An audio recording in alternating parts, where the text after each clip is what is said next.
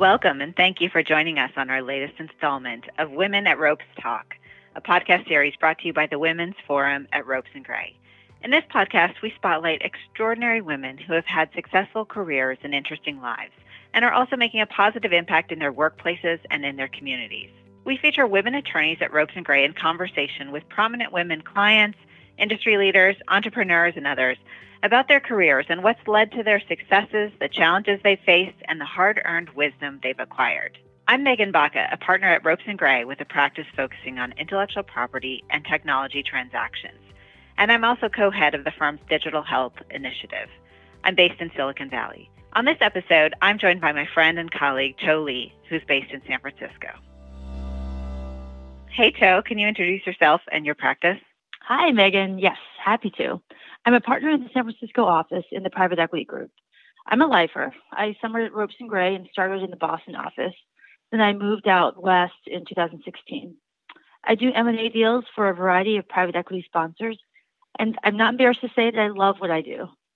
Sounds good. I'm very familiar with that because we have the fun of working together a lot. Who is the special guest you'll be interviewing on this episode today? Tamara is a managing director and deputy general counsel with Audax Group, a longtime client of the firm. She's someone I really enjoy working with and with whom I look up to greatly. There can be a dozen deals going at a breakneck pace, and Tamara will be the eye of the hurricane, calmly making the call on every one of them, just in the middle of all of us going nuts. So tell me, how did you and Tamara meet and start working together? I think I've been working with Tamara my entire career at the firm. When I summered in 2008, Ken Chow had me working on Audax, and so I think I've been working with her since then. Our relationship has grown over the years. I've always loved working with her, but over time I feel we've expanded our relationship, and I consider her a mentor and a friend. What would you say is most interesting about Tamara and her career? Tamara is an excellent example of the long relationships we built at Ropes and Gray. She's in-house now, but I really think of her as a Ropes lifer too. She summered at Ropes and practiced here before going in-house to Audax, which is, as I mentioned before, a longtime client of the firm, and where Dan Weintraub, another alumni of Ropes, is general counsel. She still works with folks she did when she was a summer here. I'm not sure that's the most interesting thing about her, but I think the continuity of our relationship with her is quite special. Awesome. Thank you so much. Can't wait to hear from her. So with that, I will turn it over to you and Tamara. Tamara, welcome. Can you tell us a little bit more about Audax? Sure. Thanks so much, Joe, for having me. I'm Tamara Belsic. I'm Managing Director and Deputy General Counsel at Audax, as you said. Audax is a leading middle market alternative asset management firm with offices in Boston, New York, and San Francisco. We have both a private equity and a private debt business, both focused on investing in the middle market. I'm a member of our internal legal group, and my primary responsibility is to oversee all things financing, whether that's advising on the financings of our LBO investments for our private equity business, advising on terms related to the investments themselves made by our private debt business, or arranging for all types of fund level financings. Basically anything finance related I'm involved with. I'm a member of our legal group and our capital markets group, and I also sit on our diversity, equity, and inclusion working group. And I've been with Audax for 14 years now. 14 years. I feel like that's flown by. The last time we saw each other, I think we were either having Madeline's at Bar Galoud or maybe coffee at the Barnes & Noble's Cafe in Boston. But how are you? I know it's a big question to ask in 2021. I'm doing pretty well. Thanks for asking. Yeah, the transition to remote work has been pretty seamless for us, and deal volume has been picked up pretty quickly. So despite spending a lot more time at home and sort of juggling things a little bit more directly, it's been good. It's been pretty much business as usual. I love it. Yes, you guys have been incredibly busy. I mean, your deal flow has been extremely high, and you've kept us on our toes. I thank you. I know Ken and Mike are grateful as well that we all we couldn't do it without all of your support. Happy to be on the team. So, I mean, let's jump straight into some substance. I know you said that you deal with all things finance. Are there any legal developments that have been particularly interesting or challenging, for you and for Audax recently? I'm kind of a debt financing geek, so all of the really bespoke financing products are really interesting to me. In particular, on the fund financing side, it feels like there's been just an explosion of new products. There are plain vanilla sublines, but also ABLs and hybrid facilities. And the newest thing that seems to be getting a lot of press are ESG-related facilities. So those involve some sort of pricing grid that fluctuates depending on whether you meet predetermined ESG metrics. So just seeing all the innovation in this space is really, really exciting. Can you tell me a little bit about your background and your career path? How did you get to be a debt financing geek? I assume that wasn't one of your stated goals when you were in kindergarten. Well, it certainly wasn't. So I started my career at Ropes and Gray. Like you, I started as a summer associate, and then I was an associate in the corporate department. And so many people did. I just did a variety of corporate work, but I found myself really liking the debt financing work that I did, and really liking the lawyers in the debt financing group. I think Mike Lee is one of the smartest and nicest people I've ever met in my life. And so just having the opportunity to work with those really smart, really nice people, doing more deals like that, I fell into it by happenstance, but I fell into doing something that I really enjoy doing, and so look for more and more opportunities to do it. I know how you feel. I think that in a lot of ways that was my path to private equity deals as well.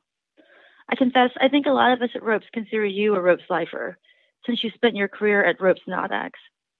I feel like that's increasingly rare now when people hop around a lot.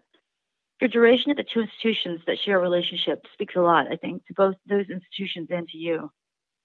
Well, it is interesting. It does seem like there's a lot more moving around, lawyers lately, and lawyers going from firm to firm, and always looking for the next or the better opportunity. And there's certainly nothing wrong with that. But I've just found a group of people that I really like working with, both at Ropes and at Audax. And I found a type of work that I really like doing. And my work really has evolved in the time that I've been at Audax. Saying 14 years out loud sounds like such a long time, but you're right, it really has flown by. And the type of work that I do, although it's always been debt financing work, it's been constantly evolving. And so that's just been really exciting and fulfilling. And so I haven't really felt that need to look around for something new or something different. Though you focus on debt finance the whole time, I at least have seen your role really change to the point where you're managing large teams and overseeing folks. And so I feel like even though it's still debt financing, what you do has sort of evolved a lot over those 14 years. It really has. And it's been really, like I said, it's been really gratifying and fulfilling. I started off doing debt financing work both at Ropes and at Audax, but that was sort of limited to working on the financing piece of an LBO. And that's definitely what I did in my early years at Audax. I still do some of that, but I do fund financing work as well. We launched a CLO a couple of years ago, and so I've been working on the CLO. And so there really have been a lot of ways that the substance of what I do has grown and evolved over time, and really the ways that I find really interesting. So I'm going to throw a curveball at you with all our sort of debt talk. I Googled you before we talked, and I feel like I've known you actually well over a decade, but then yeah. I only learned by Googling you that you have a master's in communication. So what prompted that degree? What were your master plans? Part of it was not really having the best master plan, or not knowing what my master plan was or should be. So it really was just hedging. I wasn't, I knew I was sort of interested in law, but I wasn't 100% sold on it. I also wasn't 100% sure that I'd be good at it, or that, that people would want to hire me for this job. So it was hedging and thinking that two is better than one. And so if the whole law thing didn't work out, I'd have another career that I could try out. Well, you're clearly killing it on this podcast, so I think that can be your second step as well. If you decide that you're done with debt financing. So just continuing on that, then, Tamara, what attracted you to law as you were hedging? So I think in large part it was a love of literature. I love language. I love thinking about precise and elegant ways to put thoughts on paper. I was an English major as an undergrad, and I just realized that a lot of those skills, careful, nuanced reading, thinking about how an author's intent may differ from how a reader understands language, an ability to consider multiple interpretations of language. A lot of those translated really well to contract law. And so it just, in some ways, seemed like a natural evolution to me. That makes total sense. So let me do a quick side venture and ask you, what books are you reading? What do you recommend? So I'm trying to make my way through Ibram X. Kendi's book. So I started I think what was his first book, which was Stamped from the Beginning. So I'm working my way through that one. And then I think I'm just going to move right on to the rest of his books, hopefully. That's wonderful. How to Be an Anti-Racist is on my list, though I'm impressed with your plan to read his entire body of work. I feel like I'm a little behind, though, because his books have been out for a while, and he recently started the Anti-Racism Center at Boston University, which I'm super excited about. And so I saw the press release about him doing that, and I'd always had his books on my list. So when he made the move to BU, I'm a BU alum. I felt like, well, I'm really overdue in reading these. I need to do these now, and then maybe make that the first step in learning more about him and hopefully contributing to some of his work at his Anti-Racism Research Center. The BU connection is awesome. You've inspired me to do more than just finish the kids' book he wrote. Transitioning back to work, let me ask you, in your day-to-day right now with the pandemic and other challenges we faced, what do you see as the most important change in legal services and legal technologies for Audax recently? I think figuring out the right knowledge management tools that allow us to track information efficiently. The market's changing so quickly in the terms of financing, and really the terms of all deal documents can be so situation specific. You need tools to track those developments, but you also need really sophisticated lawyers to help interpret those developments. Some of the tools out there, some involve AI, some don't. So there are tools like Extract and Covenant Review, and then there are others that rely on AI. They can be helpful, but you need the expertise of specialized lawyers who see a lot of deal flow in your particular space to really help you understand what's in some of those knowledge management tools. Tamara, when you analyze these legal services, how much do you talk to your external law firms about their usefulness and about what they could offer you? We do talk to our external law firms a lot about them, and I think rely on outside counsel quite a bit. I think to vet some of them and give us their thoughts on them. We do have internal knowledge management specialists as well, but they're less focused on legal terms, and they're more supporting our private equity business and it's our broader market deal learning.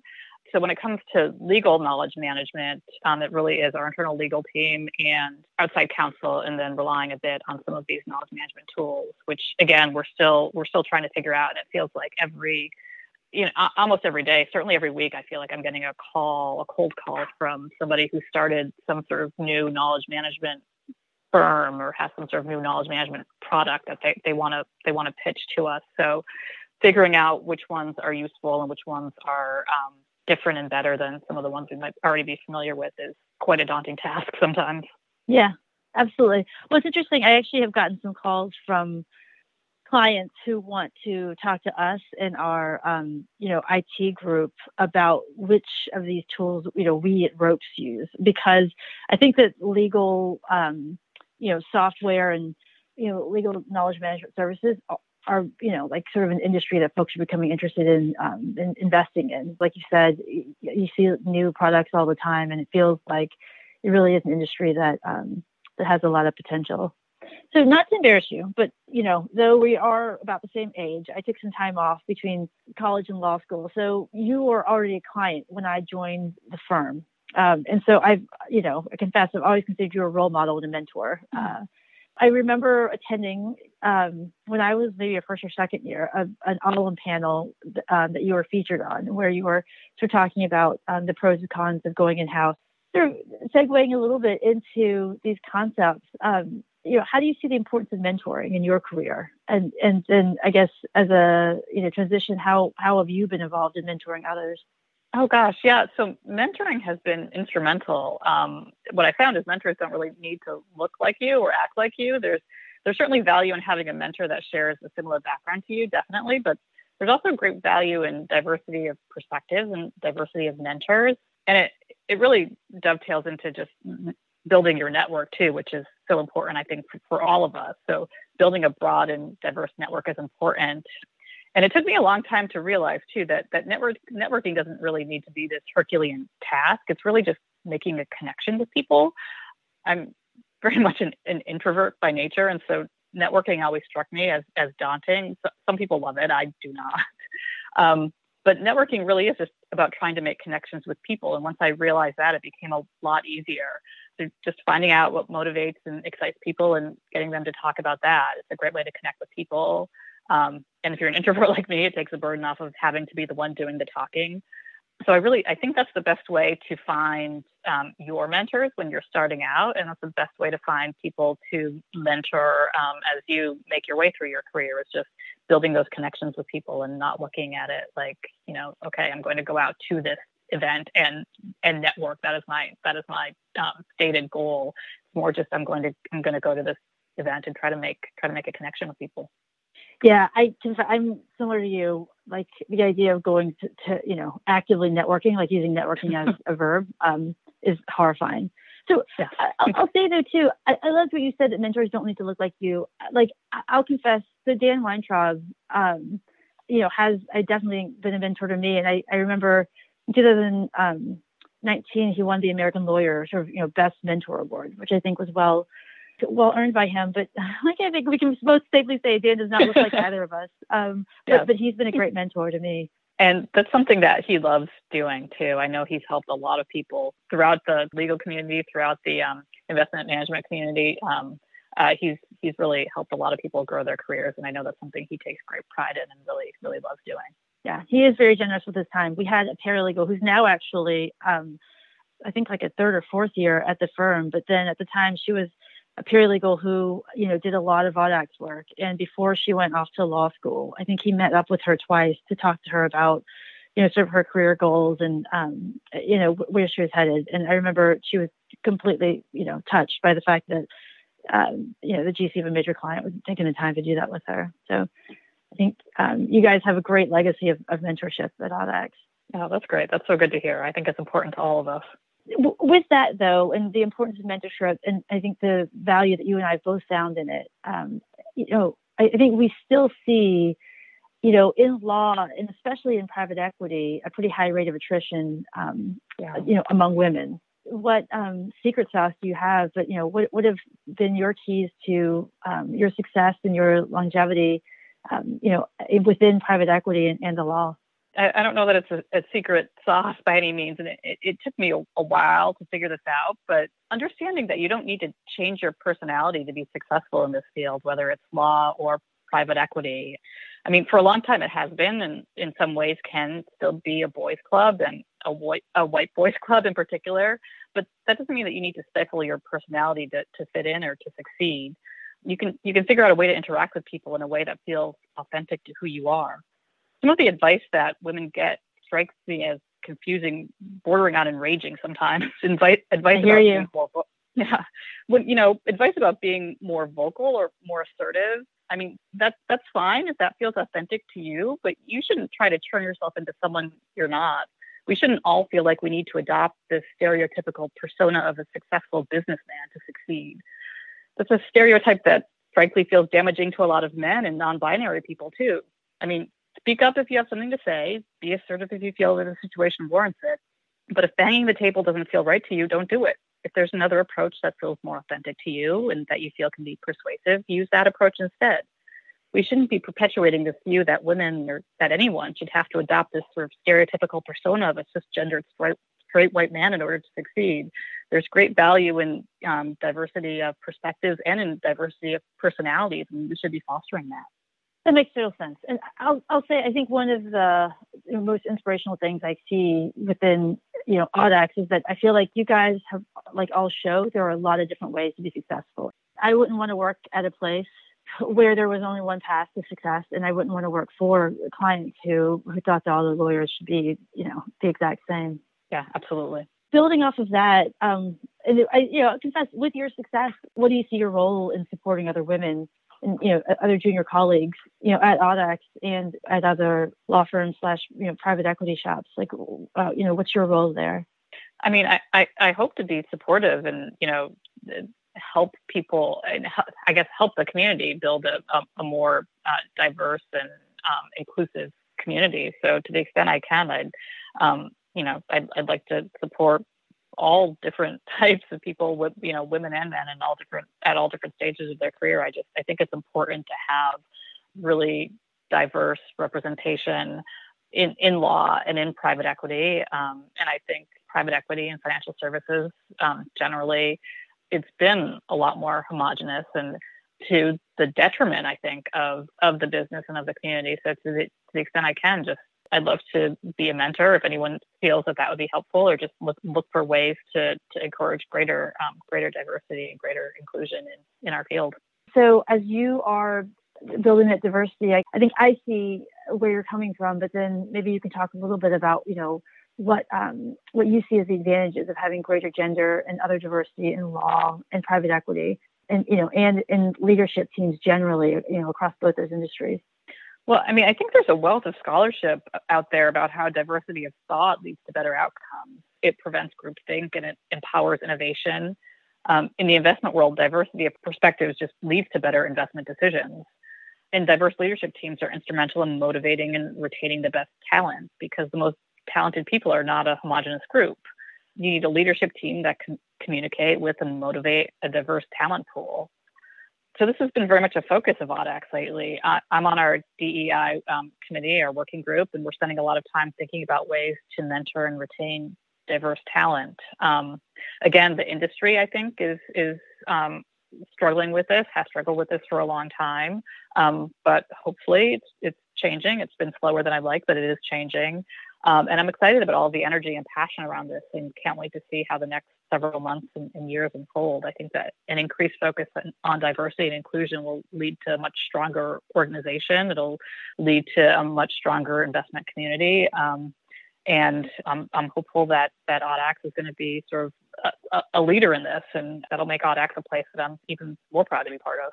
That's wonderful. Are there examples that you've run into where the diversity of perspective at Audax have led you guys to better outcomes or to avoiding pitfalls you might have fallen into? One of the things I think that's great about Audax is when we're looking at investments, we really do try to get input from everyone on the team. So it's not just the MDs who are running the deal that are listened to. I think there's certainly a danger in that at other shops, that might that might just rely on the sort of leadership team to make all of the decisions.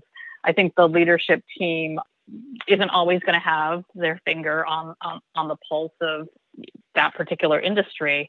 I remember hearing one story, and I must confess, I don't know if this was at Audax or elsewhere, just sort of an anecdote about somebody looking at some business that was marketed or that main sort of distribution channel was Walmart, and all of the senior people on the team, nobody had ever even been to a Walmart, and so you need people with diverse perspectives, with diverse diverse experiences, with diverse economic backgrounds to really be able to understand a diverse set of investments. I think if you're looking at an investment in something in a product that's sold primarily out of Walmart, and your entire investment team has never been to a Walmart, I think you're not going to be as knowledgeable about that investment.